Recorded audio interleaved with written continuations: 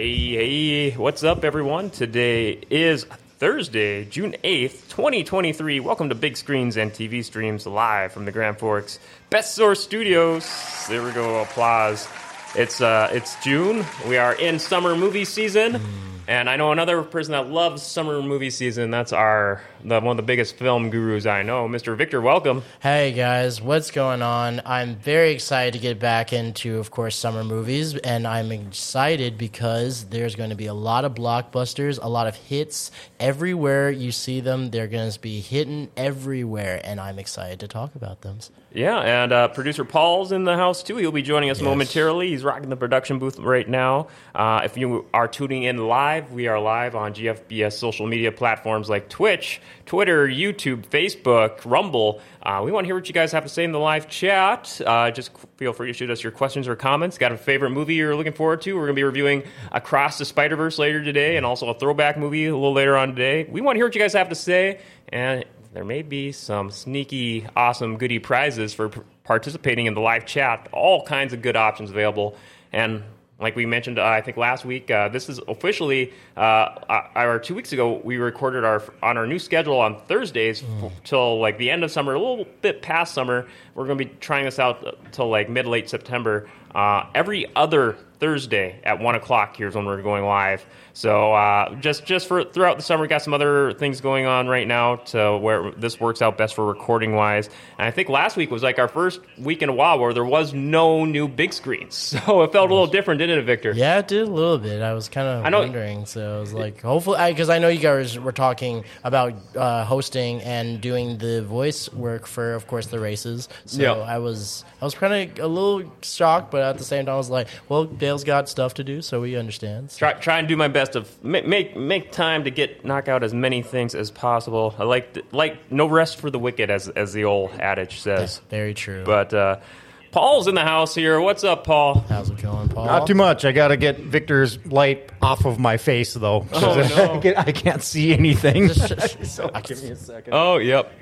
Yeah, absolutely. So I figured we'd kick things off today for our discussion segment. I know after our last show 2 weeks ago, Victor, we're kind of taking a look on the computer, like, I wonder what the summer blockbuster movie season is shaping up like. What are the big marquee releases in the order they're coming out? And so I thought we'd just kind of do 30 to 60 seconds on each of these movies, rapid fire, for the big blockbuster summer movie schedule here. So I guess, before let's do this. We'll do this real quick, then we'll jump into our first ad. So let's knock this out here.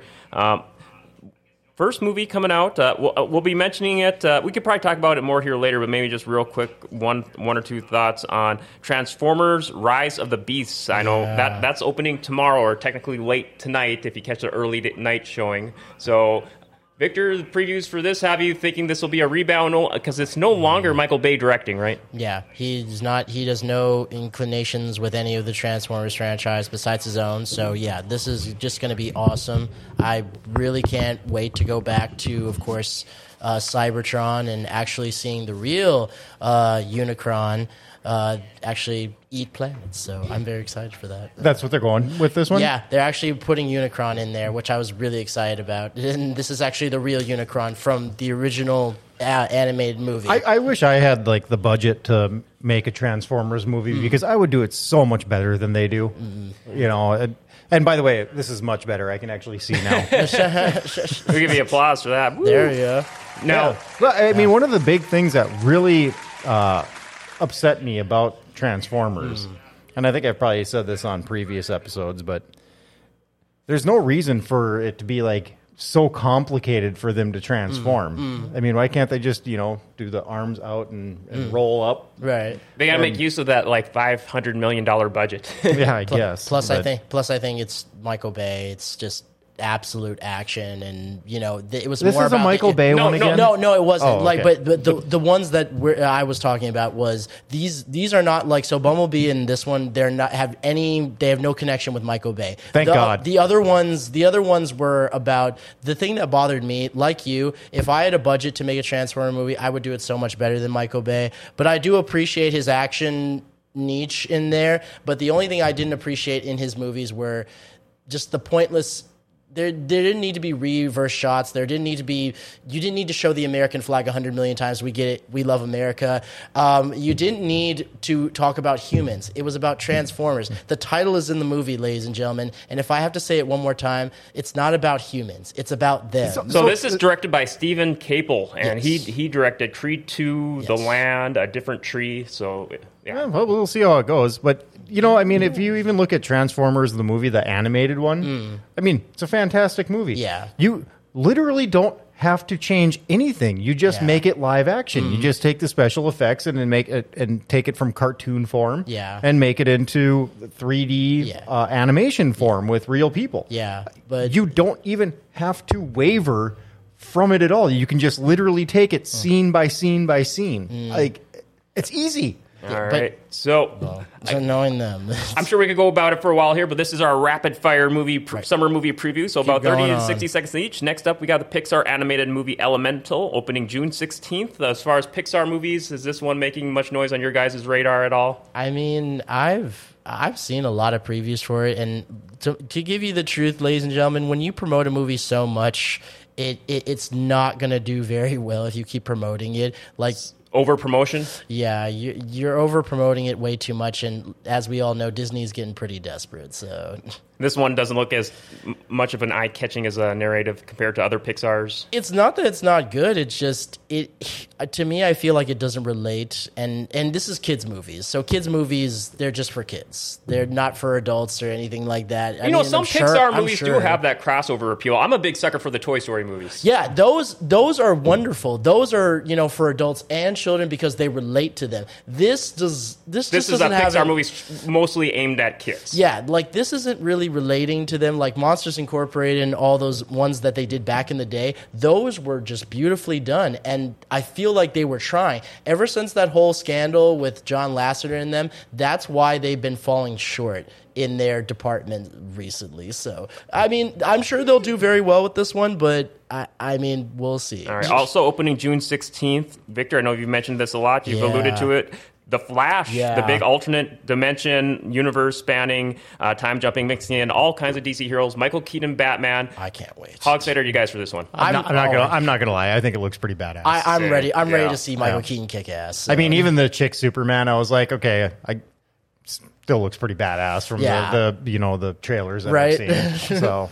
I just can't. I was just like Ezra Miller when he just took off the sheets and saw the original Batmobile. I was like, "Oh, let's go!" Oh, and did you see it? I called it. I called it like 3 months ago when we were talking about them releasing this. Michael Keaton said, much like Paul. Yeah. You want to get crazy? Let's get crazy. Yeah. I even called it, much like Paul, I did call it as well. When the first teaser came out, I knew that cowl when it came into the shot, literally, and it was in the shadows, and I was like, that's Michael Keaton's cowl. And I was like, you better bet your ass that is his cowl. And I knew it from the moment I saw it. I was like, he's coming back. He's coming back. I knew he was going to come back. Especially that I'm sorry. You want to get nuts.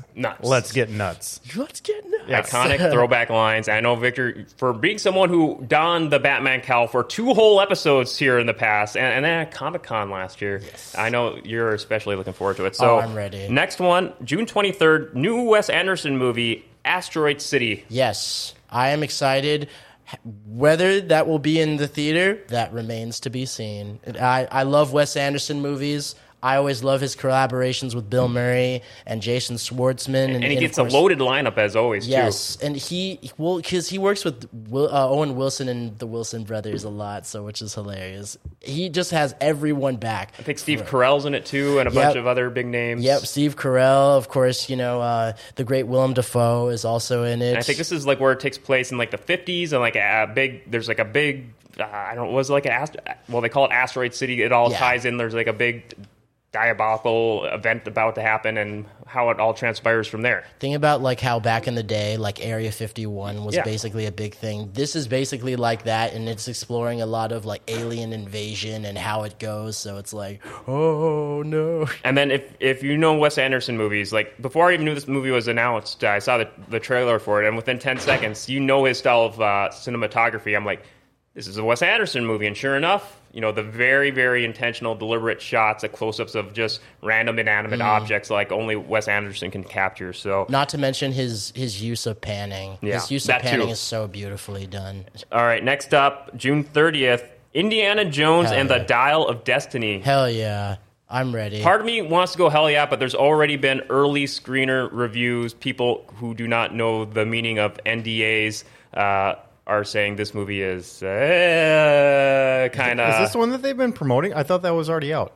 No, it's June 30th. They've been doing early screeners already. And the one with Harrison Ford, right? Yeah. The new one? Because they'll take a film. I thought that was already out. No, they'll take a film and put it all around the world, and then of course they'll put it to us finally when they're all done saying, "Oh, this is great! Oh, this is." Or great. occasionally there may be some more like really marquee movies that have international releases, and they'll roll them out in some international markets, like maybe a week or two earlier. Which I will say, screw those people. Those people know nothing. You can't tell me that if you're that age at that time, you can come back after so many years, replay the character you played back in the 70s, late 80s, and still be a badass. I like to see you people do that because Harrison Ford has done that many, many times over, and he's still a badass.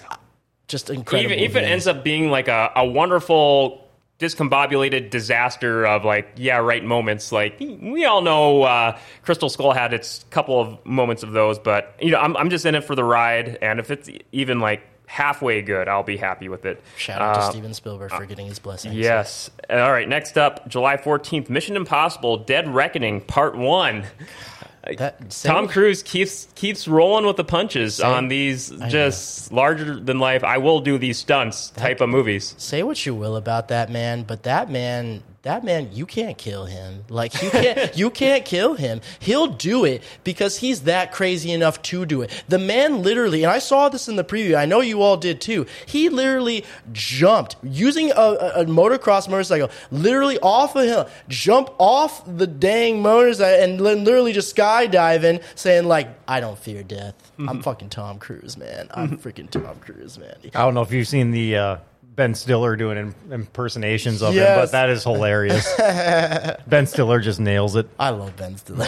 All right, next up we have the maybe not for kids, despite the name, Barbie, July 21st. Margot Robbie, the big, real ambitious take on capturing this I'm excited. iconic American brand. There's nobody I would cast better than Margot Robbie and Ryan Gosling. Anybody who's anybody would know that's perfect casting in a nutshell. Like, I don't know what else to tell you on that. I don't know. I would have gone with Paris Hilton. No. God, no. I was like, say, God, no. I'm trying to remember, is this supposed to be rated PG-13 or R?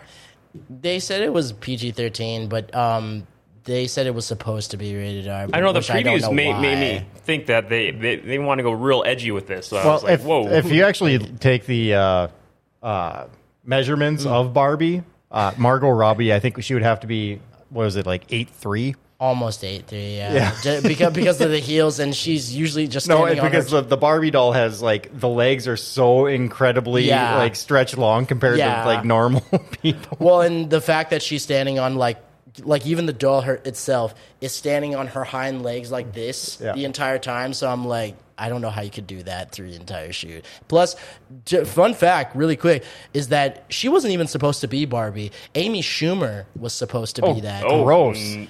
I don't know about that. No, she was. Amy Schumer was supposed to be Barbie, but because... No, I mean as far as like agreeing with that casting. Oh, well, I mean, I'm the same way. I don't think... The only reason they did that was because of body positivity and all that other crap. But otherwise, everyone was like, Margot Robbie. No, I'm not saying that to take a slight at Amy Schumer, but as far as, it's like when you think, what the... Oh, to hell with Amy Schumer. She sucks. Right on. She can just go away. All right, next up we have Oppenheimer, excuse me, in theaters July 21st, a Christopher Nolan movie. Yeah. His take on the creation of the atomic bomb. Yes. So I love, big fan of Christopher Nolan movies. Same. Probably one of my top 3 directors, and I'll go see anything that guy makes. So I'm very happy for him that he just canceled his relationship with Warner Brothers because they did him so dirty. I thought they already made a movie like this, and wasn't it... Are you Fat Boy and Skinny Boy or something, and it was about the creation of the 2 atom bombs.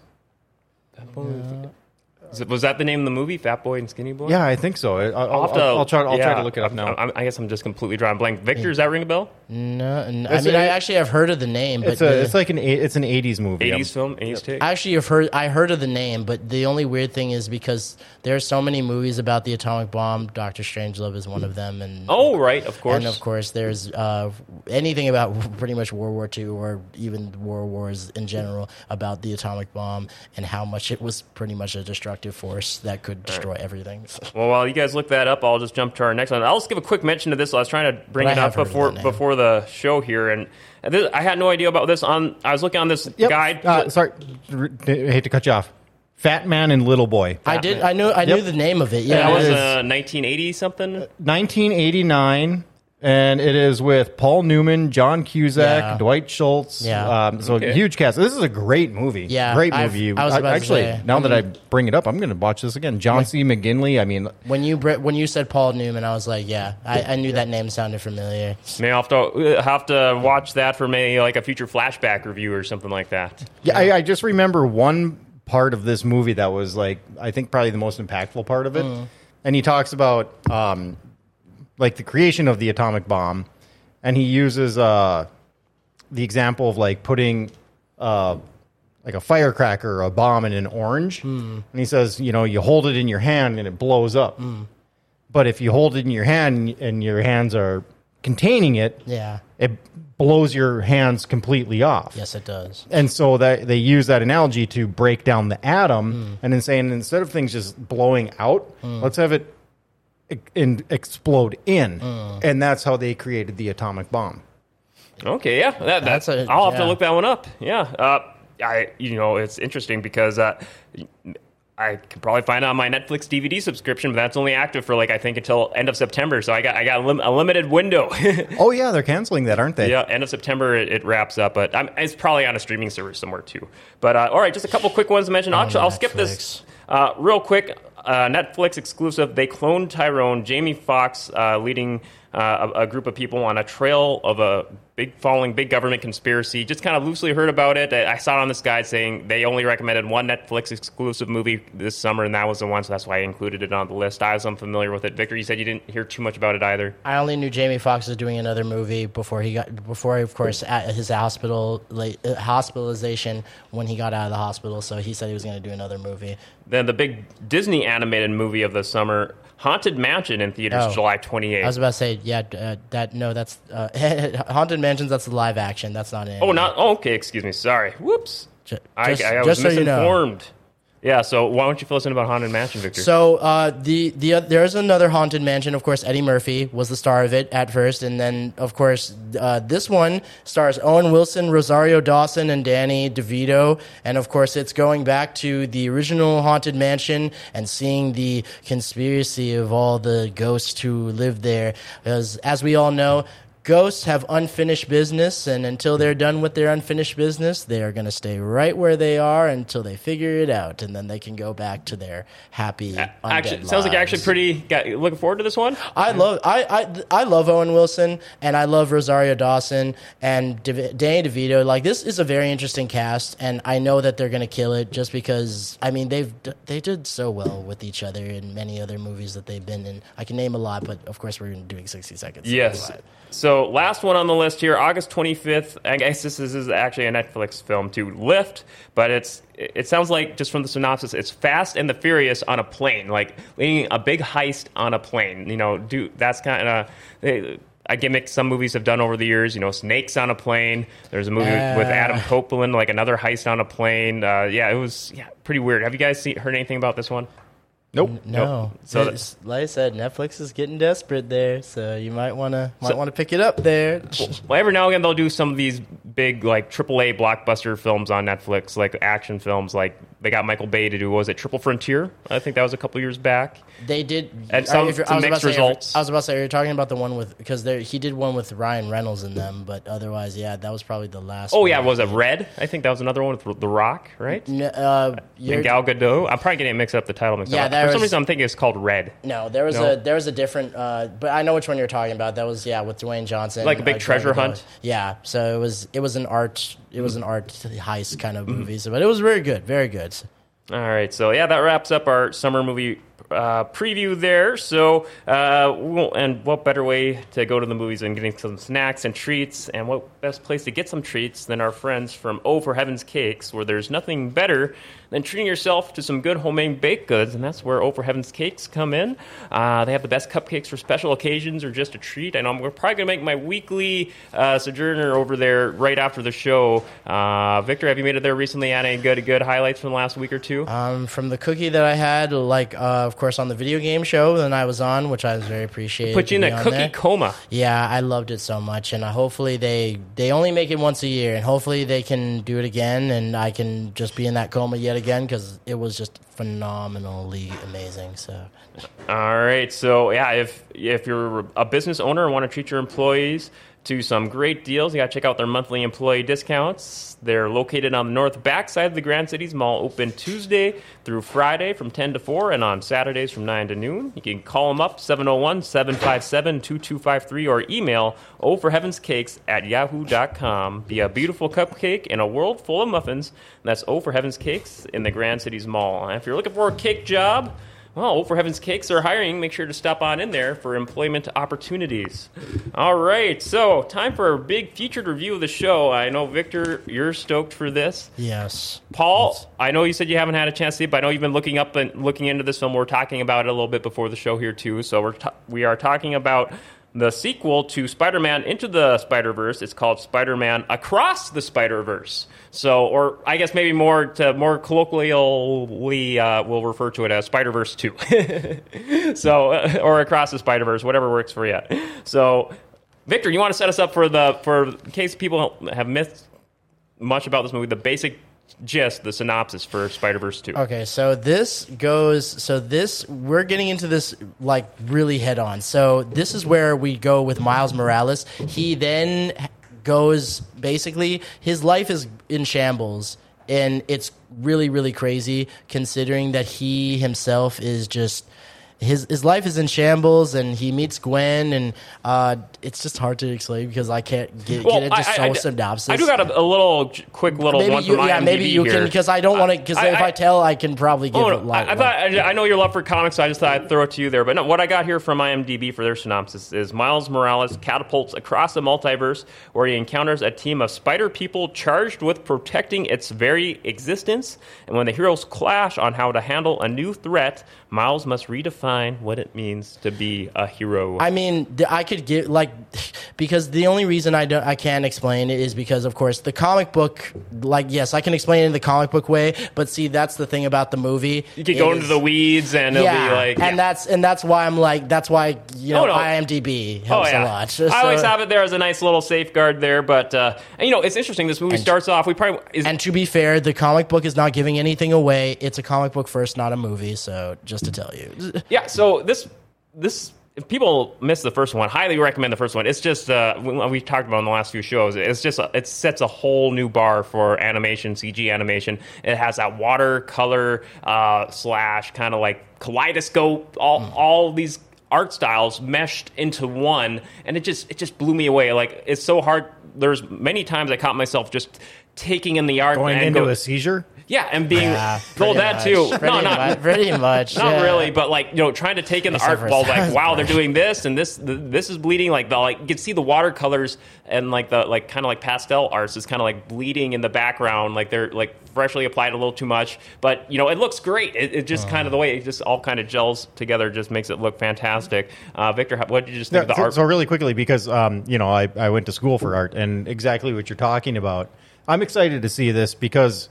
Yeah, I mean, this does a really good job with pastels. Yeah. It's almost like this was done with not like an oil-based like crayon, but they have charcoals that are kind of oil-based, and it almost gives you that impression because you get that kind of, like you said, that like bleeding effect with it. And I think it's brilliant how they did it. Very much so. And then there's parts where it looks like some of your your regular when it's focusing on certain characters, they'll focus more on like your more cleaner CG, modern Disney Pixar type of CG animation, but only in limited bites. And then in other parts where they'll get, like we see in the poster there for people watching the video, where they kind of got this more watercolory or pastel-y or this hybrid of all these styles. Victor, what stood out to you the most about the animation in the sequel? Just that they wanted to make it a comic book and that they respected the medium itself, was that it is a comic book and you're watching a comic book on screen. So every time you see Miles swinging from building to building, every time you see him beat a bad guy up,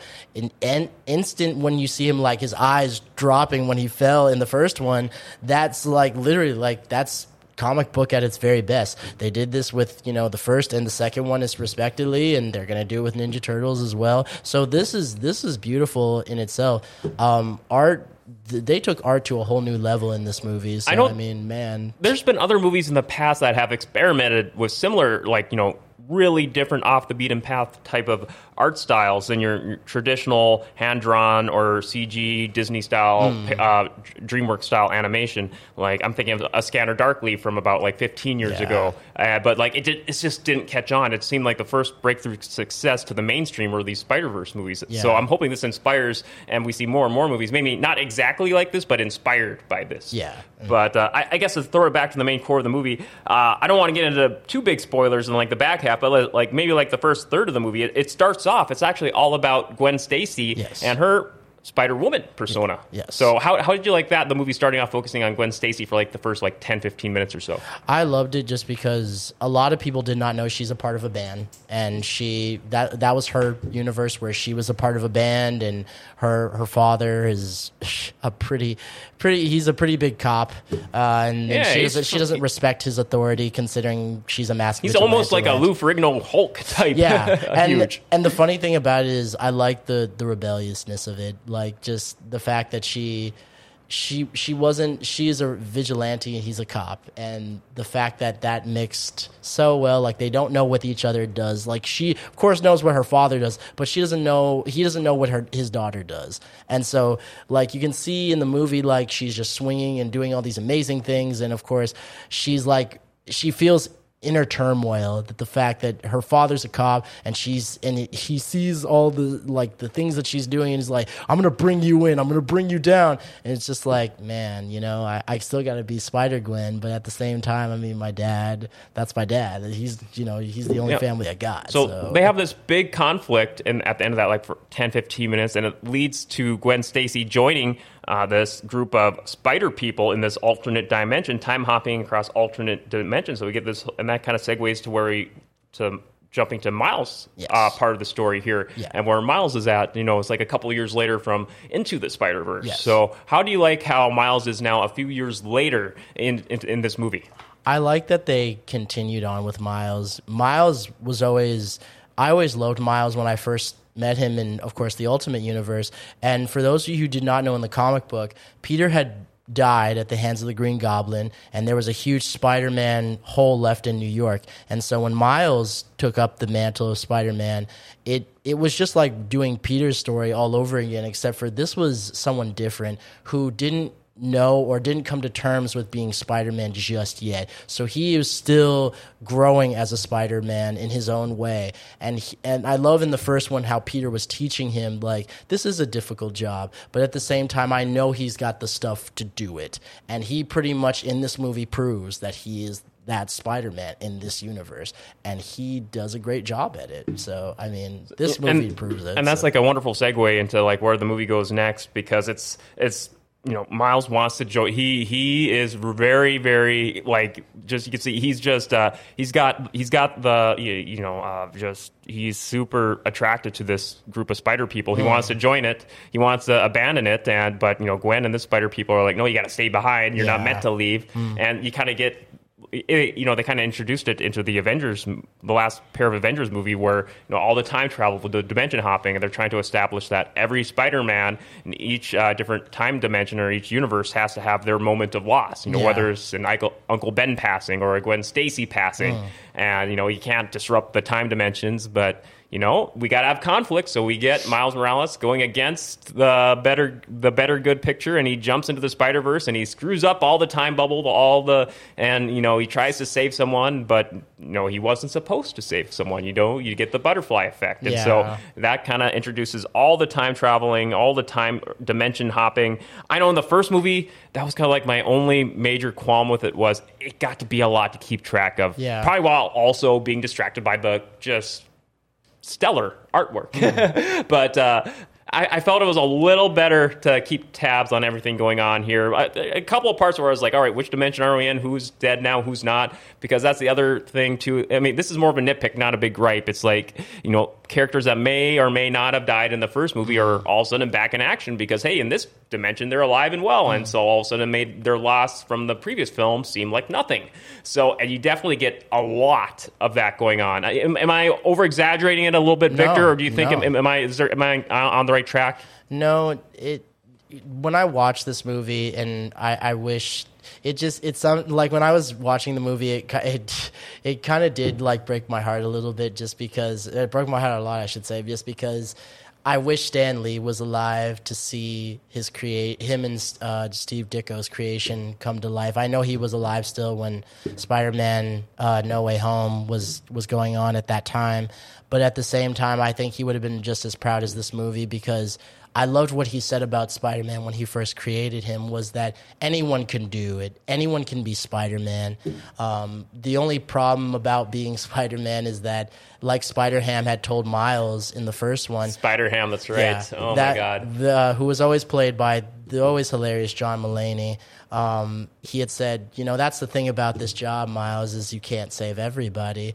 And I love when he said that, because he did have to learn that. But at the same time, when you see this movie, you'll see that he's like, everyone has tried to tell me how I can write my story, how this doesn't work, and how this is not going to be possible. Like, I'm Spider-Man. I am this Spider-Man, and I will tell you how my story will continue. So I know that he said it like as he said it best. This is a great movie, and I know you guys will enjoy this, because man, the only thing it's not a big gripe or whatever. The only thing was the audio, which I didn't understand. Some audio leveling. There was a couple parts where I was like, I can't make out what they're saying. I didn't know if it was maybe the cinemas, maybe their mix was maybe a little off. No, they had done that.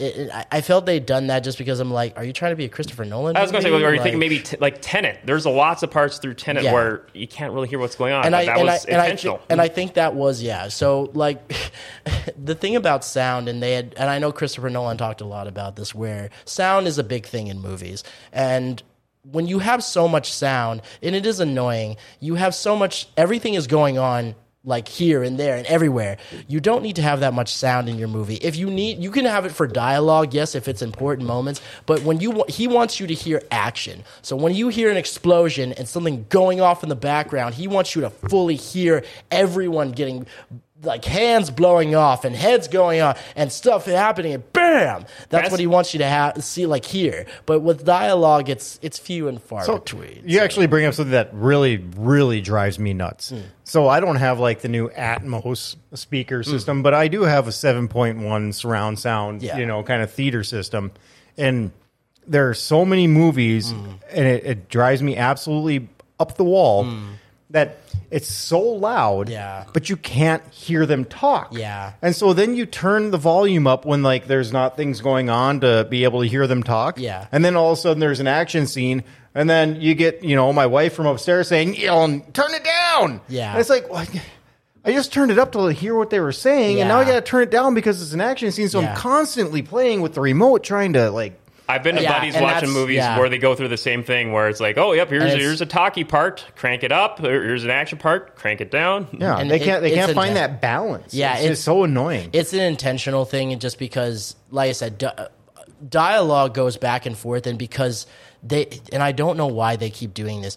When there needs to be, and I'm going to tell this to all of you, because this is an important thing in cinema. When you do dialogue is very important, just as everything else in a movie is important. And when you do dialogue, don't cheapen your power, like your powerful moments. If there are conflict between two characters and there's an underscore underneath it, please don't cheapen your scene with underscoring. If there's a silent moment between two characters and it's intense, let that intensity rise. Do not undercut it, because I hate when they do this. They undercut it with music, and if the music happens, like if it's a strong score, that's fine, but then when you undercut it, it cuts the tension and it doesn't make it as sometimes real. Silence is better. Yeah, like silence needs to happen because it gives it tension. Like if two people are eyeing each other and they're just heated and something big is going to happen, let that scene carry on, because I promise you, you'll get more reward from a silent moment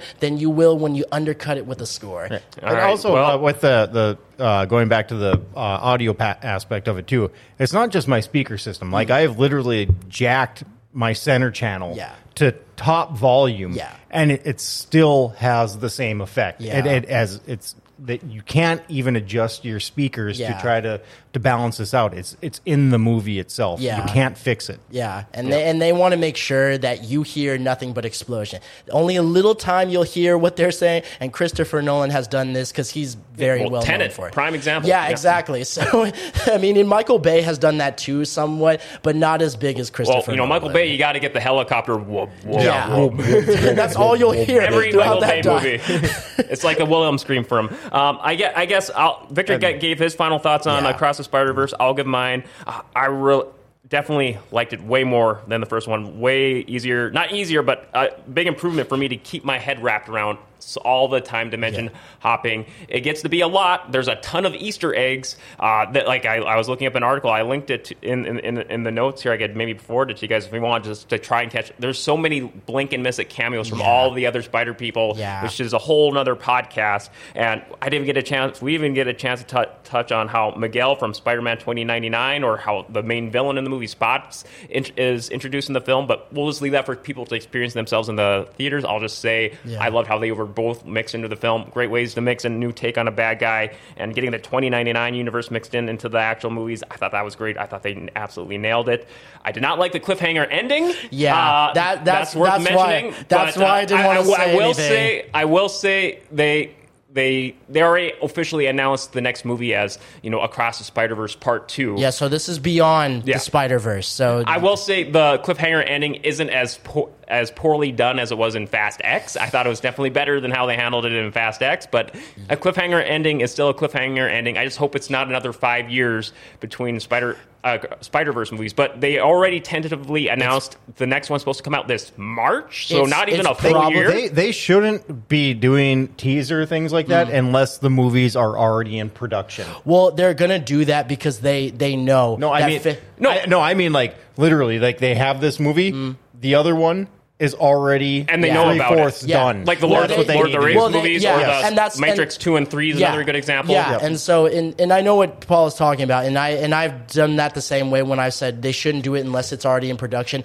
They've done this with The Walking Dead. They've done this with Game of Thrones. They even did it with Shameless as well on television. So I mean, they're getting ready for everybody to be a part of it. So like you'll see a certain person who you'll see in Spider-Man No Way Home and Spider-Man Homecoming. So just to tell you that the person you'll see in Spider-Man Homecoming will get his own live-action depiction of movies. So. But Victor, did you know? I know you're way more plugged into this. Did they say there was supposed to be a Spider-Verse 3 before the launch date of Spider-Verse 2? There was, or did they keep that under wraps? There were supposed to be. It was supposed. So when they when they did No Way Home, it was supposed to. They were already planning a bunch of movies after, because they were so under wraps that when they were. Oh no, I get all about keeping it, but I just want to know: was there an official announcement that there was already a Spider-Verse 3 in the works, so people had an idea to know that they were getting a cliffhanger ending going into the launch day of Spider-Verse weekend? They knew what they were doing. And they made a big public announcement about it. I guess I didn't catch it. They didn't make a public announcement about it, but what they did was... Because when I saw it, I was like, it was such a buzzkill to such a really otherwise great movie. Well, so what they did was they didn't make a public announcement about it. What they did was like what you see in the movie at the ending. So you'll see that, yes, it's beyond the Spider-Verse, and they will touch on more important things in later times. They're working on they're working on other ones, but they're working on the third one right now. So I know they announced it after the movie came out on opening launch day. I saw afterwards, looked up on the news. I think I saw it on a Saturday. Looked up Saturday night, they Spider-Verse 3 coming next year, and I'm like, oh, okay. But when was the date? Oh, this was just like the other day, and I didn't have a chance to cross check and see if did they announce this weeks or months before. But well, that's because they were working on live action ones later because they were gonna do that one after that, so that's why. But yeah, tomato. We need to move on here. So, Victor, I know we're kind of running a little longer than usual. So I know you said you got a lot of Marvel DC comic news. If you by any chance can rapid fire it. So I know you said there's a lot going on, but if you could possibly rapid fire it, I would appreciate it. The only thing about what's going on now is movies are coming out like crazy. There's been a lot of talk of celebration for Marvel's 80th year, which is really crazy because 80 years, my gosh. Like I said, there's a lot, but of course, I'll speed through it like I've always done. So, I mean, it's just been going nuts. Movies have been coming out left and right. Of course, James Gunn doing his thing at DC, which has been going really, really well. I really can't wait to see what his vision goes beyond what the capability of this is. HBO Max, or just Max now. Yeah, it's now officially Max as of a week or two ago. which is really ridiculous. Yes, agreed. Really, guys. So they have now announced that they're doing an animated show, which was, of course, Creature Commandos, and that will be coming out very, very soon next year.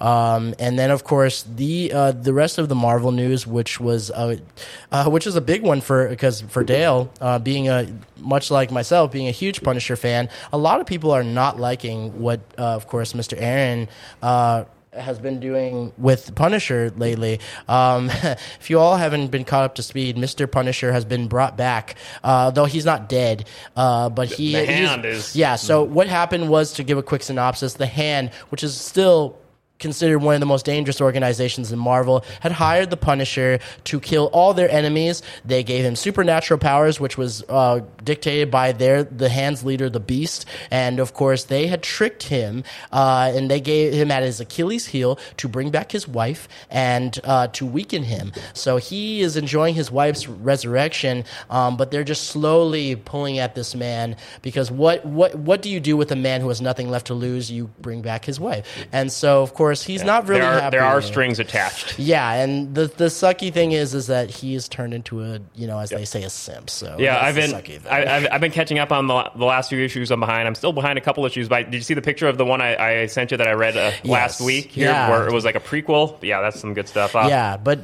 yeah, that's been going on, and otherwise, the only thing is that they have been talking about this Joker movie, which is really crazy because sequel to the last one. Yeah, so this is the second sequel to the first Joker movie, and Miss Lady Gaga will be playing Harley Quinn. Now, they have not confirmed nor deny that it is a musical. I hope it is not, but wow. I mean, for Lady Gaga doing as incredible as she did in the remake of A Star Is Born, I wouldn't doubt that woman would belt out some bangers. So, I mean... that's an ambitious take. Yeah, right? So I'm really excited to see where they take that direction in and how toxic both of these incredible actors can really be towards each other. As weird as she is, she can sing. Yes, she can. I'll give her that. DC, sing. For these DC films, for better or worse, they take some big swings. Sometimes they really knock it out of the park. I love the first Joker movie. Yeah. Other times where it's like, that was a miss, guys. Yeah. Sorry, but at least they the take Batman. Yeah. No. I don't know. I don't think it was that bad. It was not that bad. It was not that bad. Wait, I thought you were referring to something elsewhere, but you always find a way to sneak in that little jab on our big disagreement, Paul. The Batman is exquisite. It's great. I'm glad you agree that being a great top 10 movie of the year from last year. But, Victor, anything else before we move on? No, that's pretty much it. All right. Besides the jab. Well, we got a lot of great stuff to talk about coming up on the show. We're going to be reviewing a throwback movie called Savage from a few years ago. Looking forward to talk about it. Before we do, we were going to hear from our friends at Churchill Shoes. Churchill Shoes has moved. One of the largest SAS dealers in the upper Midwest is now in the Grand Cities Mall and ready to find you a pair of shoes that you will love. At Churchill Shoes, they measure both feet to make sure you're getting the proper fit. They carry men's and women's styles and offer free special orders when shoes aren't in stock and free in-town delivery. Churchill Shoes has operated in Grand Forks for over 65 years and over 75 years of shoe fitting experience on their staff and can cater to all of your footwear needs. Open Monday through Friday from 9 to 5 and Saturday from 9 to 3. Call 701-772-8256 or online at churchillshoesnd.com. Next time you're in need of footwear, give us a try. Your feet will be glad you did. Churchill Shoes in the Grand Cities Mall. All right, we are back. Big shout out to our friends at Churchill Shoes in the Grand Cities Mall. Next up here, we're going to be talking about, Paul, you brought this up about a little over a week ago. We every now and then we'll kind of revisit a movie from the past, either from a few years ago or even like a few decades ago. But Savage from 2019, directed by Sam Kelly. What kind of, I think you said you kind of ran across this on cable, if I remember right?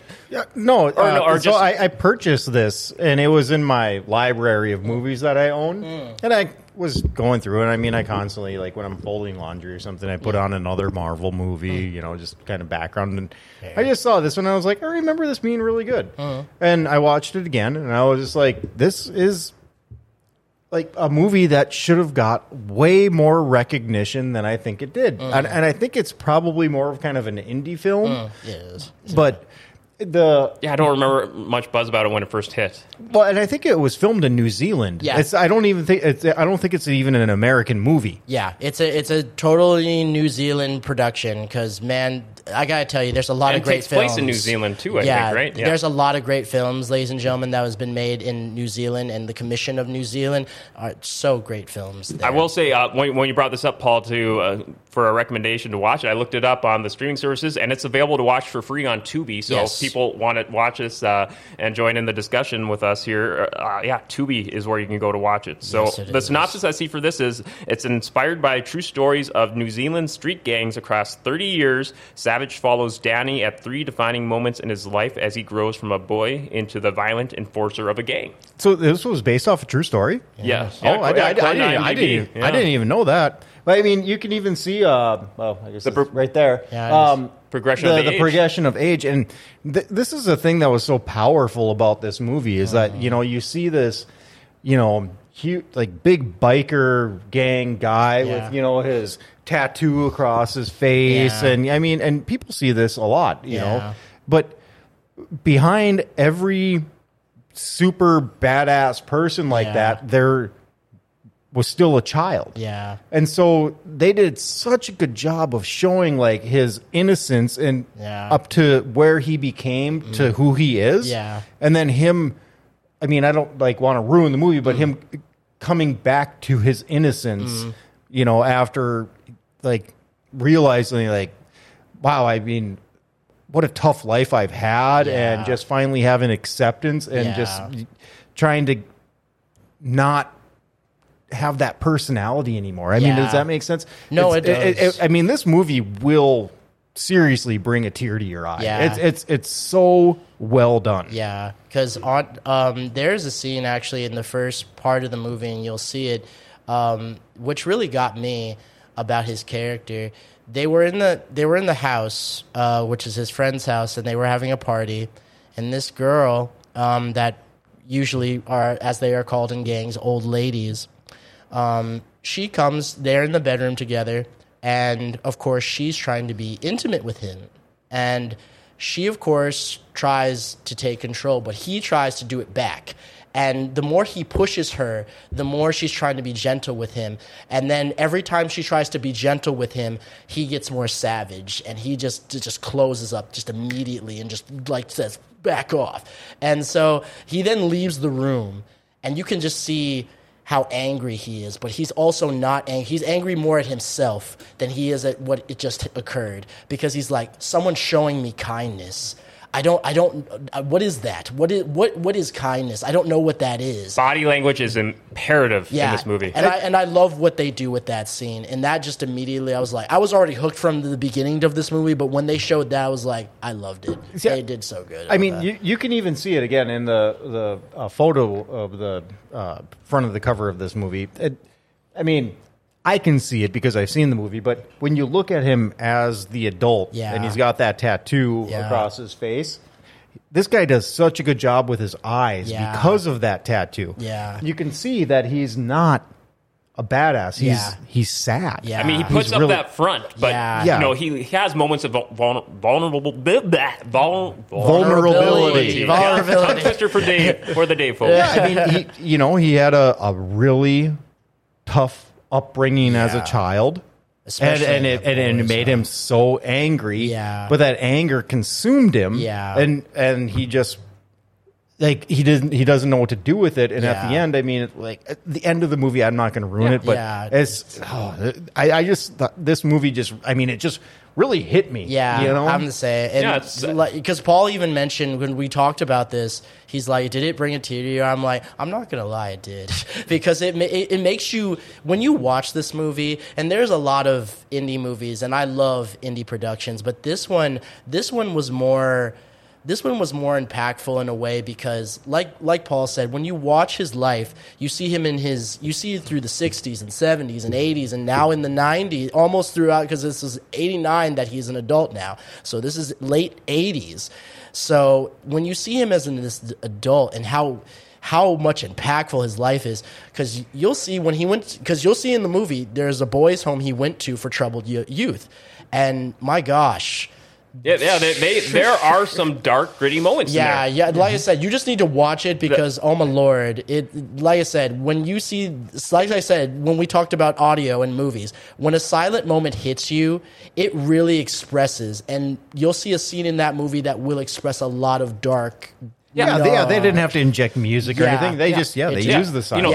I know I was mentioning, body language being huge in this film. So is just the dark, gritty nature of the decor in here. Whoever was in charge of the sets, the set design, did a fantastic job of a lot of dark, gritty clubs or just like their hangouts, just where they are, little bonfires going out of barrels. Like you could just tell, it just helps flourish just the main overall message and theme for this movie, that you're in for a very dark tone, dark natured story. And you're totally right. I mean, this actor was phenomenal. Yeah. I mean, even the way he carried himself. Yeah. The main adult version? Yeah. I got this Jake Ryan. Yeah. I mean, this guy, fantastic actor for this movie. Because he showed no fear. He just did what he did, and he just carried himself. He reminded me of Charlie Hunnam when he did Sons of Anarchy. Just absolute badassery, gave no fucks, and he just did what he had to do. I also love his friendships with the gang members around him, and you'll also see his little protege that he has,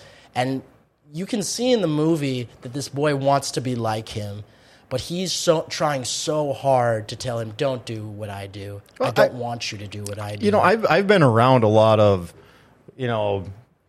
gangster people, bikers, all that kind of stuff.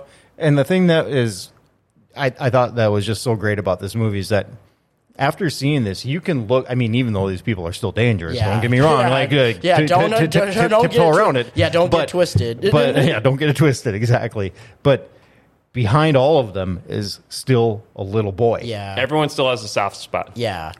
No, everybody started out innocent as a little boy. They just life made them into where they are now. Yeah. And this movie does such a good job of showing that. Yeah. Great way of developing characters. And then, you mentioned three different eras of where you can see, like you mentioned in the film poster.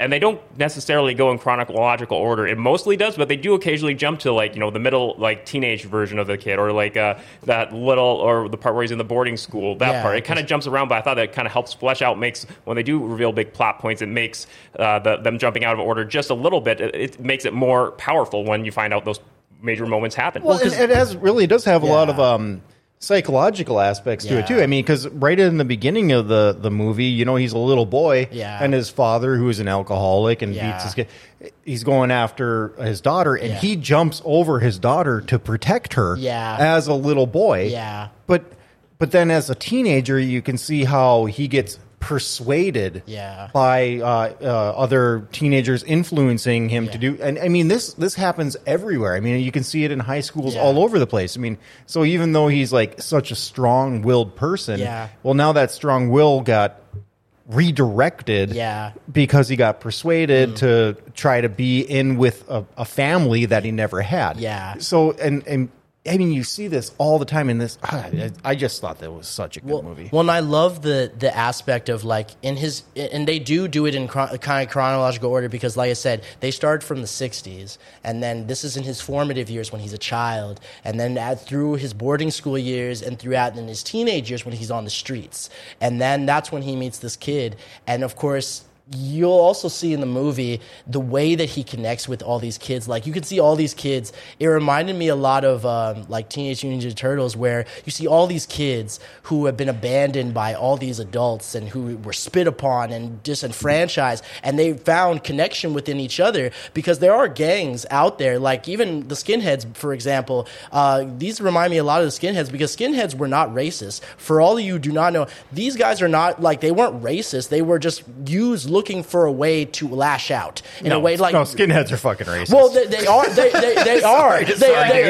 They are now, but they didn't start out that way the first time. They were young youths at that time trying to like rebel and say, you know, screw you, man. Like, this is our revolution. Now, when Nazism, the white guy telling the black guy that skinheads are racist. That's probably the funniest thing on any episode we've ever had. No, but I'm saying like that. Those guys were not. They were not racist at the time. Like, you would think that at the first time, like, now they are. Now they are. Now, of course, you see them, but like big clarification. There was a guy who was a part of the skinheads, of course, a long time ago. He even said that they were not racist at when they first began. They were youths who were angry young men who were trying to start a revolution in a way. Now, when those Nazis, those guys who were racist, they got to these kids, then they convinced them to be that way. Now you see that way. And yes, it is funny, a white guy trying to tell a black guy that they weren't racist,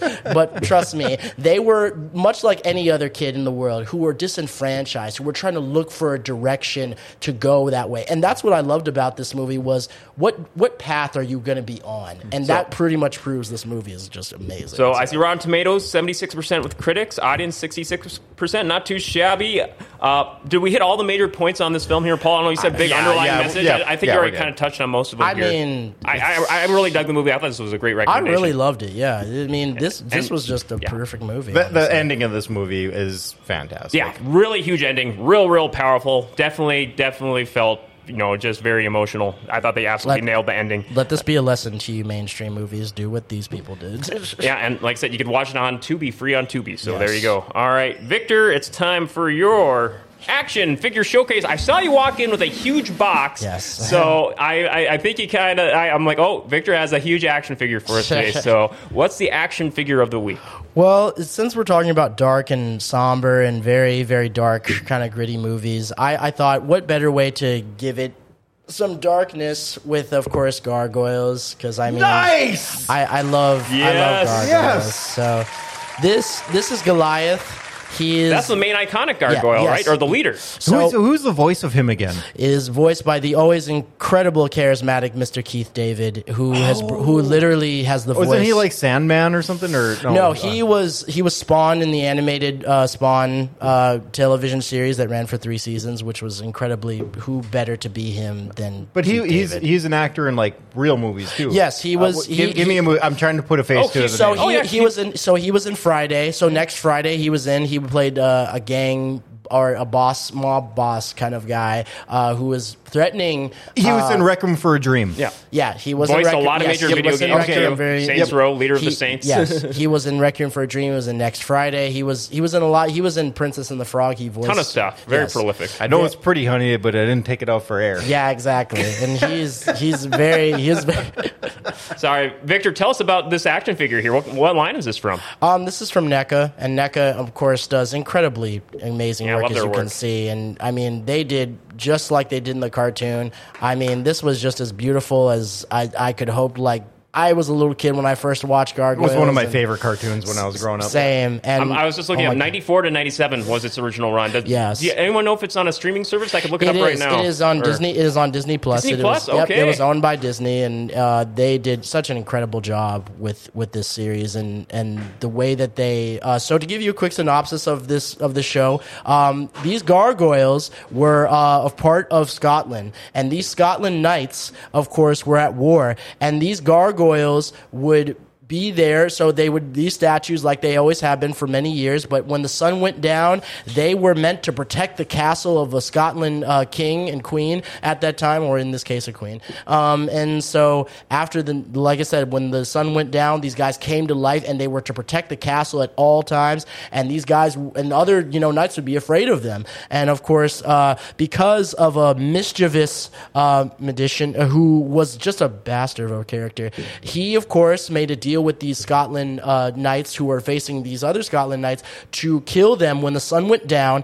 And so Goliath and his half of his brethren were killed by them one stone. And so he was just angry and yelling, as you can see on his face. He's just angry, that his half of his brethren were killed, and he was. They were there to protect the knights, and so for many years they had stayed where they were, and then now past that, many years later, they're in Manhattan, and, the spell is broken and they can live again amongst humans. So they are afraid of them, but they are there to protect. Yeah, So, I love that they were, stone during the day, Yeah. stone like Greco-Roman architecture, and Yeah. then they, came alive at night, like their own, Batman version of Batman for this universe. And I thought that when that show first hit in 1994, Yes. I was 11 at that time, Yes. and so I was kind of at that age where I'm like, oh, am I getting too old for cartoons, or it's time to move past the fun Saturday morning lineup or like the early kids lineup, but that kind of helped keep that felt like if I remember right, maybe Paul can vouch for me too, that I remember it first airing on, because if this is on Disney Plus, I think they acquired it from Fox. I remember it being on Fox. No, this was a Disney production. This was a Disney production, So okay. this was not Fox by any means. So like I thought maybe they acquired it from Fox, maybe when they got all the Fox acquisition. No, this was Disney all the way, and this was when at the time in the 90s when they were getting edgier with their cartoons, and just like Batman the animated series. I guess making, Paul, do you remember it airing on Fox at all? I guess that's what I'm thinking. Gargoyles, like you're probably thinking Batman the animated series. I know Batman was Fox, yeah, but for some reason I guess I always thought Gargoyles was. I mean, it's a dumb little. It nugget to was get hung up on. Sunday morning cartoons.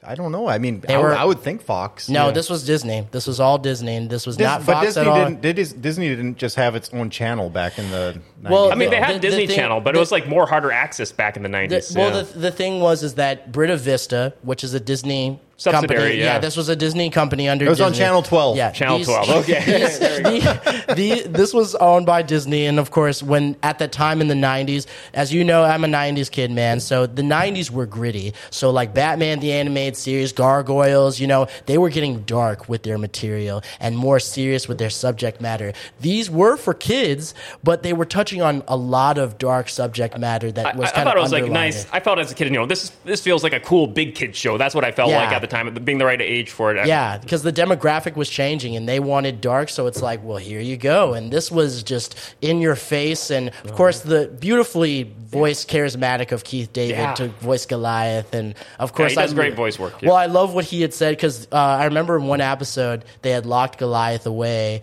And this guy was messing with him. And Goliath, being the refined gentleman that he is, of course, he was saying that he was whining. He's like, gargoyles do not whine, they roar. And so, of course, Keith David having this deep, very like James Earl Jones, very somber, roar than his voice. It was so beautifully done. And I don't know anybody Victor, else besides very, very this, cool. so. So is that your main action figure for this week then? Yeah, I mean, I do have another one, but it's not finished yet, so I'm still working on it. And There we go. Sneak peek for next week, or so 2 weeks out. Yeah, so hopefully I will show it to you, and I'll say this: it will be another dark, entry into this. It was on ABC. So. Oh, ABC. There we go. Which is a Disney. I guess, yeah. yes. Disney company. Yeah, there you go. Boom. All right. So next up, we are going to cover our upcoming theatrical and streaming releases for, I guess I got last week and this coming week here, since we're now every other week here. So got 6 or 7, well, I guess 6, because we already kind of covered Spider-Man Across the Universe, so that opened in theaters last Friday, so no need to go through that again.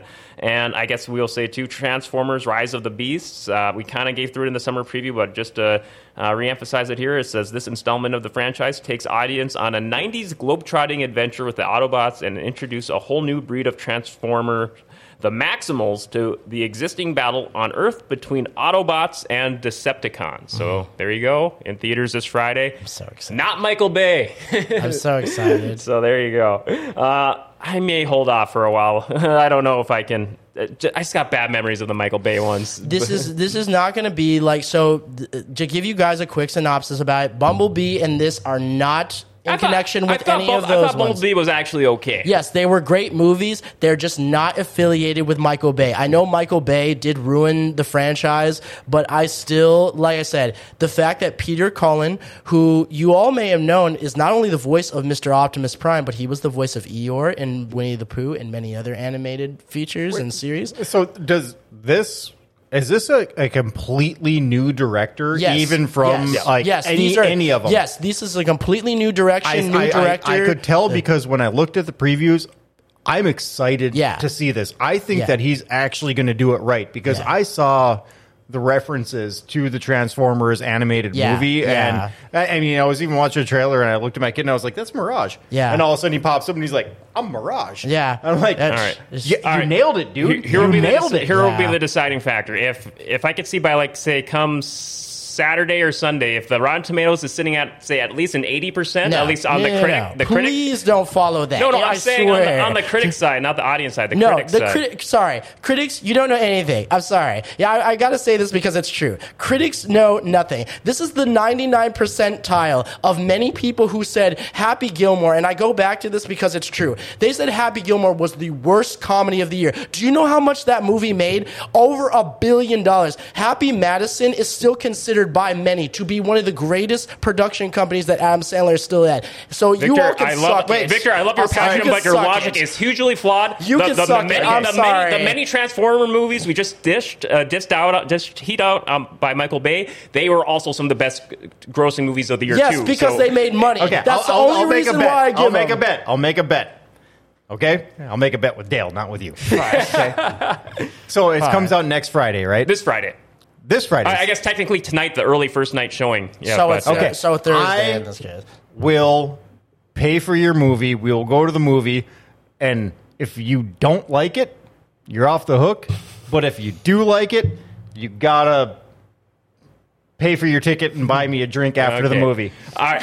I have some major projects I got to make sure are wrapped up before the screening. If I'm wrapped up with those projects before the movie, then I think for it's sure. going to be fantastic. I honestly do. I think it's going to be awesome. I mean, they brought the Maximals out, which is just a beautifully. If you haven't seen Beast Wars when you were young, the guy did Creed. I mean, Creed's a Creed good. 2 is the director for this one. That's a good movie. so I mean, Yeah, I like Creed 2. Yeah. I mean, Shade. Like I said, I just think critics, you can all suck it. So I mean, The only You know, thing we that are I'm all being skeptical movie about critics this, on the show, right, Victor? yes, but see, here's the I'm thing. skeptical about critics this, that though, is actually that- know movies. Critics that actually know movies. Like, that's why Siskel and Ebert still consider the greatest critics. Why? Because they actually watched the movie. 99% of critics nowadays, as well as back then, did not watch the movie. They just said, "Oh, I sat in my mom's basement and it sucked." Well, Okay. no, I was going to say, the only thing that I think that might be confusing to me, I mean, it looked super cool in the trailers, but when they came out with the Beast Wars for Transformers, Yeah. I was just like, okay, that's kind of dumb. I was ready for it. But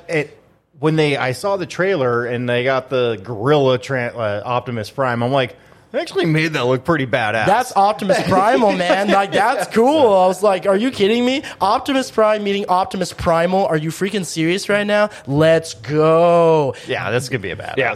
So, well, Victor, I love your passion and all that. But some of the stuff I'm with you. Some of the stuff, and I hate to say I'm not with you, but no different strokes for everyone. We will see how this pans out over the weeks. Real quick, go through these other ones here. Being Mary Tyler Moore, new TV either on HBO or are streaming on Max, documentary about the life and career of Mary Tyler Moore. I actually heard really good things about this documentary. She was so hot. She was very attractive. She was a very beautiful woman. Did a bunch of landmark performances over the years. That's Rob. literally. If you all don't know who Mary Tyler Moore is, that woman set the stage for all great sitcoms to follow under back in the day. And also did a lot of big prestige work, too. Yes. Ordinary People, fantastic. Yes, Yeah. and if They remade Dick Van Dyke in color, and it was I just couldn't even watch it. I was like, this is just weird. I still love Dick Van Dyke. Besides that, even if it wasn't color, I was like, No, didn't you see that they had a bunch of black and white shows Yeah. that they reproduced Yeah. in color, like they injected the color somehow. Yeah, and I they- watched it. I was like, you got to watch it in black and white. Yeah, You can't watch it in color. It's just weird. Yeah, see, those black and white shows made television what they are nowadays. But see, now, back in the day, those back then were landmarks. So Dick Van Dyke, Mary Tyler Moore, Betty White, and all them, those are the reasons why Betty White, literally, she got her first start out in television on Mary Tyler Moore's show, and she became as big as she is. Rest in peace, Betty White, because I love her. Much beloved, yeah. Next up, we got Fubar, streaming series on Netflix that released previous week. The big Arnold Schwarzenegger streaming series on Netflix, where him and his daughter both discover they are secret agents of the CIA in this action comedy. Schwarzenegger plays Luke Brunner, a family man who's the owner of a sporting goods store, but the job is just a cover because he's actually a spy. And then he finds out his daughter is also deep undercover investigating the same crime syndicate. So James Cameron would be proud. it's only 8 episodes. It's on my I want to see and catch this, just kind of binge it in a weekend kind of thing. I think it looks dumb.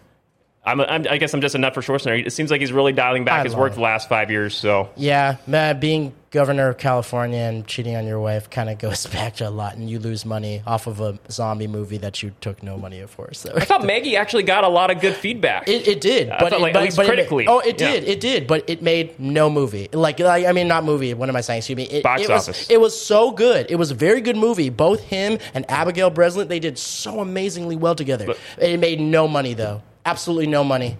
No money at all. Yeah. No money. That's another story for another day. I think if I was like one of those like under the radar indie films that just got a limited release, so that's the reason why for the low box office. But Are you talking had about no the, money. the Schwarzenegger apocalyptic? Yeah, movie? zombie movie with him and Abigail. Yeah, it made no. I heard it was super boring, so I didn't even watch it. It made no moolah. It didn't. But He I know just it did. for- It did good critically though, like It did. really good scores. Yes, but let's face it, critically, yes. That's the only because Arnold Schwarzenegger, he brings in box office. But at the same time, that made no money. So I can show you if you want. But Oh no, it's I'm just a little flummoxed by just completely dismissing a movie just by its box office. Oh no! It sounds like you're dismissing the movie because of its box office. No, I love this movie. This movie was amazing. It's just the sucky thing is it didn't. I'm just saying it not to diss it. It sounds like you're taking joy in it disappointing in the box office. No, I'm making a joke at, of course, Arnold Schwarzenegger's expense because he's that kind of actor who will take a role just because even though this movie did not make any money, it was still a brilliant movie. I loved it. I just applaud him for doing that, even though it's a jab at his expense. So Okay, that's I the only gotcha. reason I'm doing. All right, next up, Idol TV streaming series on HBO and on Max. I guess this got really a lot of hype up because it had a lot of big, bad behind-the-scenes rap and production press was covering it over the years. A lot of big drama behind the scenes, but stars Lily Rose Depp as a pop star named Jacqueline, who suffers a breakdown and later seeks the help of an exploitative manager played by The Weeknd. So Funny.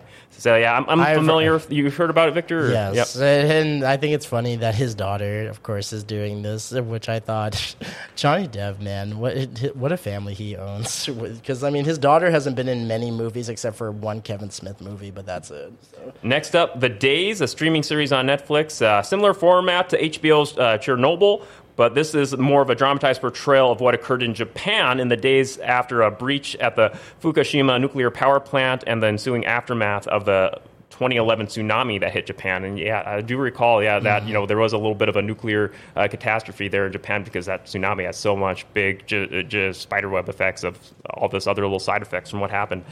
And then I remember that. I actually I have friends that live in Japan that I had to message and be like, "Hey, you alive?" Yeah, like, are you kicking now, Serge?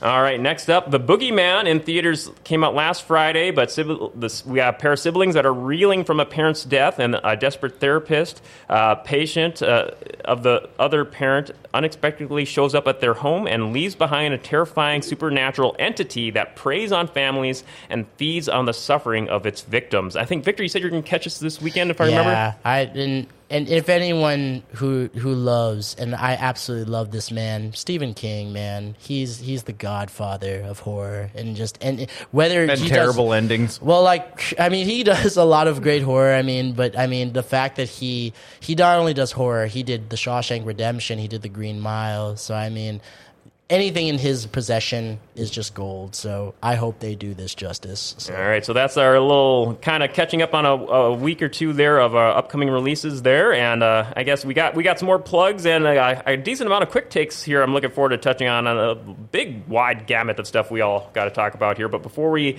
talk about that, we want to make sure to get some love to the River Cinema 15 and the Shire Bar and Grill. Make them your next dinner and a movie destination. Both are located inside the River Mall in East Grand Forks. You can either dine inside the movie memorabilia-laden restaurant at the Shire or take that meal to the movie you're attending. Some of this week's featured attractions are Little Mermaid, Fast X, The Machine, Hypnotic, Guardians of the Galaxy 3, and like we just mentioned, a couple new releases, Transformers, Rise of the Beasts, and The Boogeyman.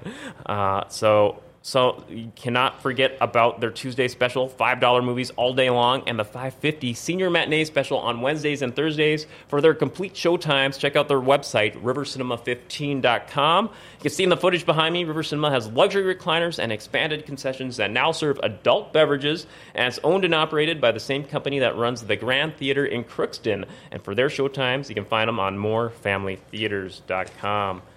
All right, and some other GFBS plugs going on this week for some other shows. On the Monday GFBS interview, Karma Hansen of Safe Kids Grand Forks was in the studio talking all about upcoming summer safety tips to keep your kids safe.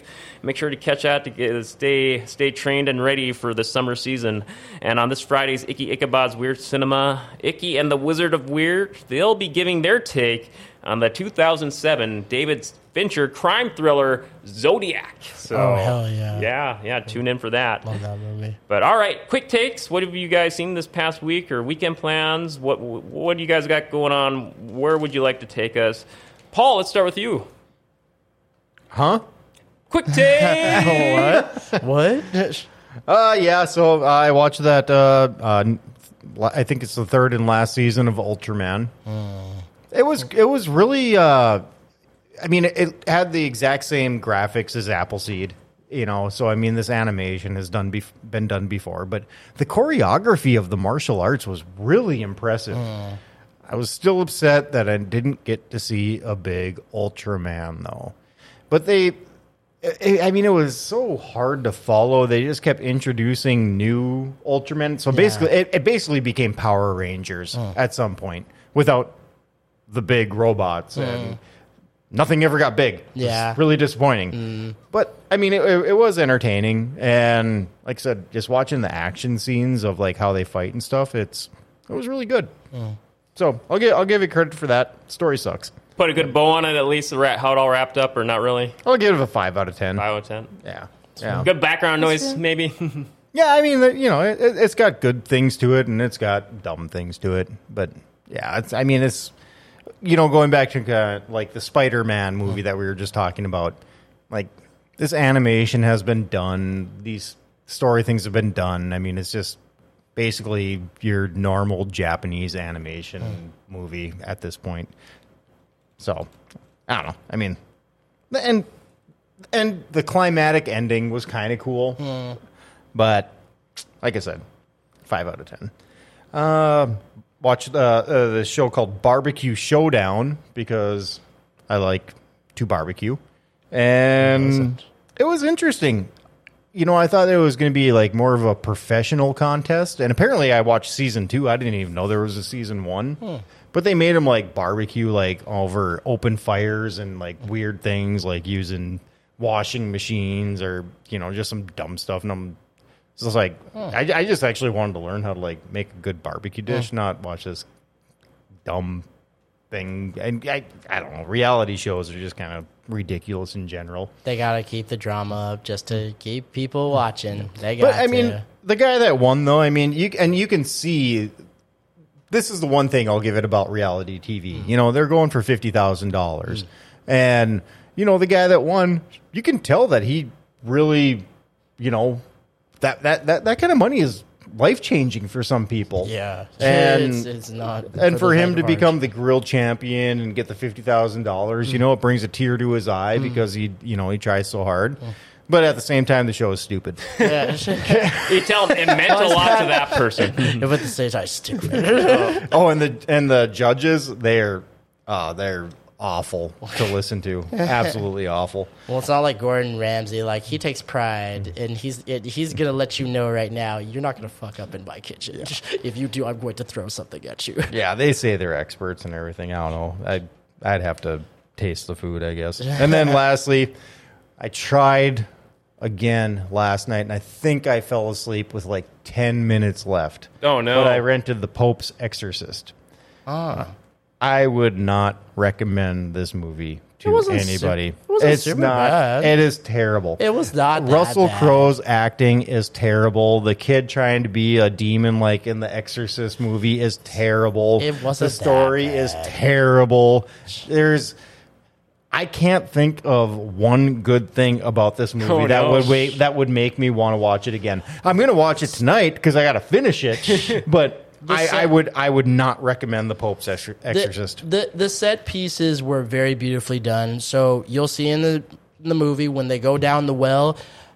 You tell me that ain't cool. Where they have a wall of skeletons, like literally, they have a wall of skulls that had been there for years. And I'd always wanted to, if I ever had a big budget, I would just do a wall of skulls, and that'd be so cool. But that's just me. I liked this movie. I liked Russell Crowe's acting. I mean, he hadn't been in a movie since Unhinged, so all he reminded me of was the same way that he acted in League of Extraordinary Gentlemen, where you're supposed to be Mr. Hyde. He played the same character, except this time he had red eyes and he was trying to be possessed. But it was the same. It didn't work for you, but did work for Victor, maybe. I mean, in the sense that because the guy who did play in the League of Extraordinary Gentlemen which was not a bad movie. Mind you, it's based on a comic book. But the funny thing was debatable. Sure, which is what. Well, what do you expect? You're not going to get a lot out of people with telling the story of literary characters and saying this is a group of literary characters. They're here to stop a madman from trying to destroy the world. Quotes on it? Probably not. I don't know. Okay, League of Extraordinary Gentlemen is stupid good. I'll give it that. I'll give it that label. And stupid good. And the fact that it was Sean Connery's last film before he just was done completely. Really? That was his last film? Yeah.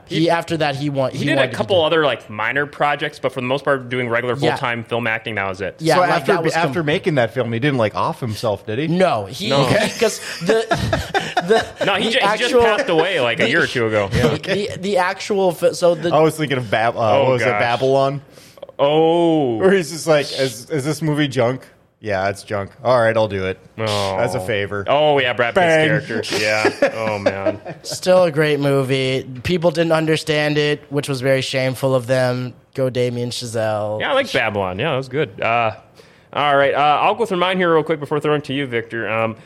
Still keeping up with the crazy adventures of Beavis and Butthead. Hey, they accidentally got themselves vasectomies, or do they? I'll leave a little twist for you there. But and then they build up to the big old traditional. I'm surprised they went this long without doing this equivalent of an episode. But the old 3 p.m. after school, you pissed me off. Meet me by the flagpole for a gym fight or for a bully fight or whatever. And and Butthead trains Beavis in the arts of bully fighting. And yeah, you can imagine how that goes. But yeah. Just dumb, fun, guilty pleasure. Then the more that you talk about this show, I keep thinking, you know what? Maybe I should just watch it. And then they're also short. They're all like 20 minutes. Nothing but just stupidity at its best. Usually, I have them going on in the background or on my break at my other job, and it's just it's so easy to go just dumb junk food TV show. I love Daria in that show just because she makes them look like more idiots than they are. I don't think she's been back on this new Paramount Plus series. That's why I was like so disappointed because I was like, I hoped he put Daria back in there, but Daria hasn't been seen in any of them. They did bring back the evil Mr. Anderson neighbor. I knew they did a mini short with him. I think twice this season where they have like little 2-minute shorts where it's Mr. Anderson's war stories where he's getting World War II tales, and they just... I always confuse that Mr. Anderson neighbor with the Aqua Teen Hunger Force neighbor. Oh my god! Oh gosh. Don't tell me what to draw, jackass. Well, I think it was the Mr. Anderson character that was the impetus for the Hank Hill character on King of the Hill, right? I think one of them was. Yeah. Because he both was are Mike Judge projects. Because he voiced voiced both characters. Yeah, he voiced he voiced Hank Hill, of course, and of course he voiced his character in Beavis and Butthead as well.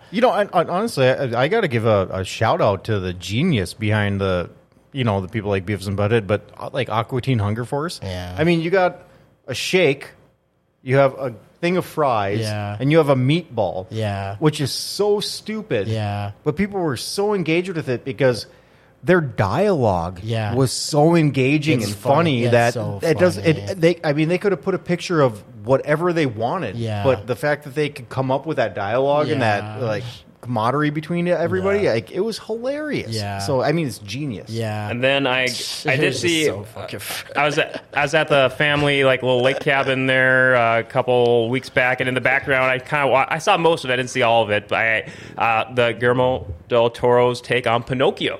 So I saw most of that, and yeah, that is definitely not. I could say it could kind of be a family movie, but maybe like big kids family movie, maybe not little kids. Yeah, Guillermo del Toro movies are not kids movies. Yeah, but at least compared to your average Guillermo del Toro film, it's a bit more younger oriented. I think that's safe to say. But yeah, that style, that claymation animation is just fantastic. He we're just talking about being big on the animation for Across the Spider-Verse and Into the Spider-Verse. This style of claymation in here is just unbelievable with what they pull off here, and like the twists and turns for his take on Pinocchio compared to the animated Pinocchio we grew up with.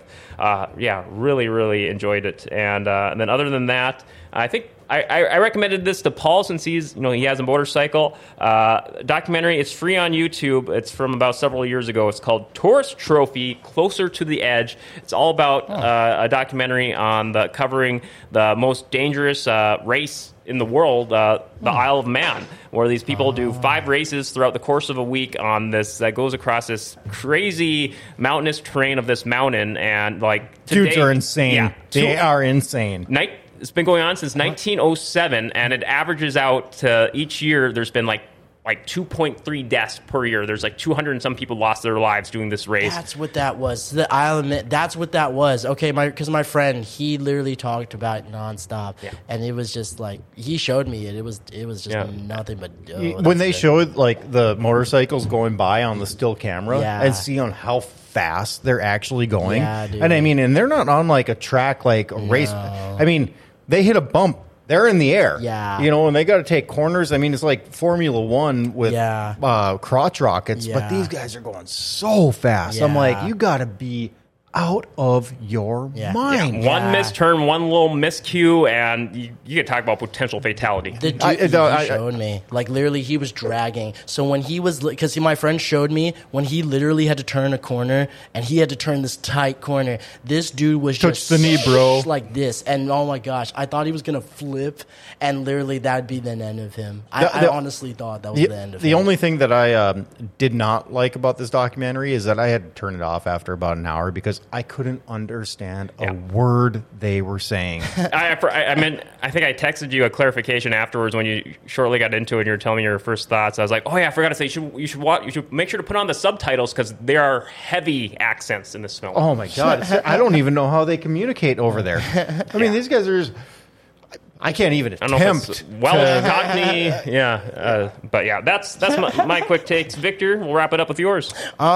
Pretty much just I can't wait for Comic-Con. I'm very excited to just get out there and help my fellow Comic-Coners. Grand Forks Comic-Con, a few months out. Yep, and I just can't wait to go there and just nerd out as I usually always do.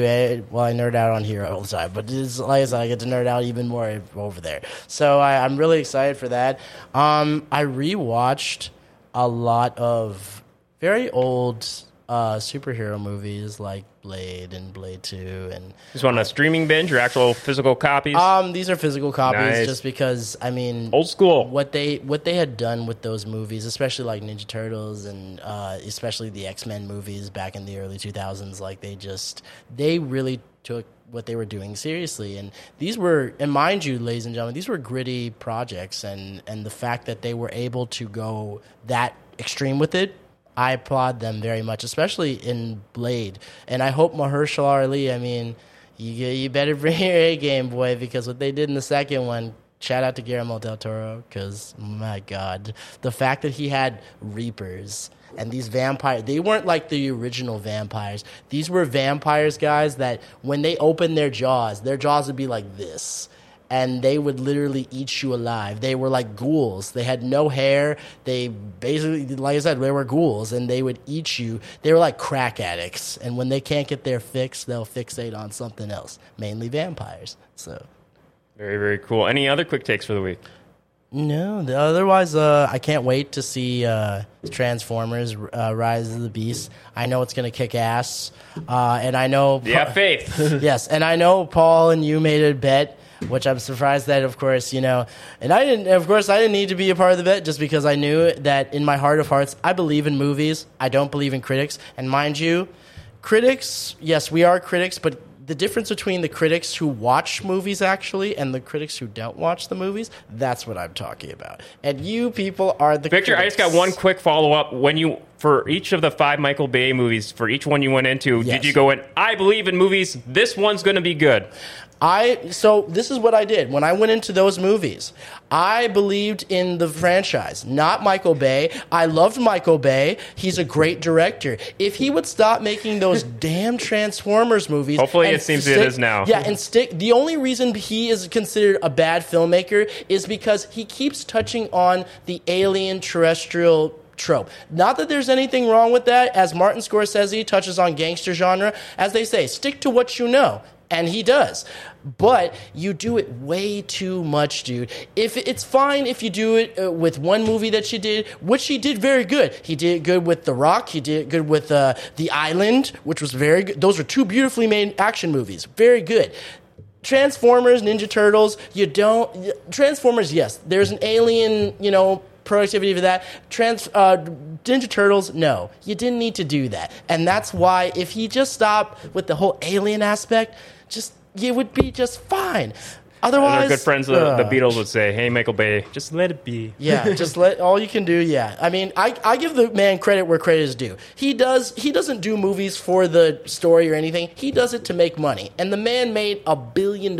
I give him props for that. Make that bang, bro. All right. Well, anything else, Victor, before we wrap up? No, that's it. All right. We want to give many thanks again to today's sponsors, Churchill Shoes, Oh for Heaven's Cakes, and the River Cinema 15 and the Shire Bar and Grill.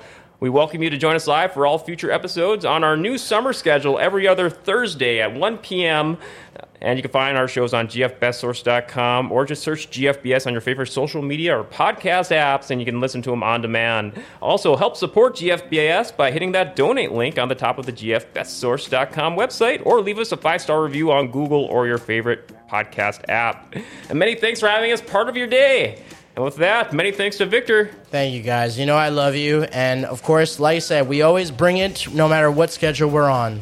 That's right. Every other Thursday. Many thanks to producer Paul. Yes. There he is. Woo, in spirit. All right. We'll see you all on our new time 2 weeks from today on Thursday at 1 p.m. Goodbye.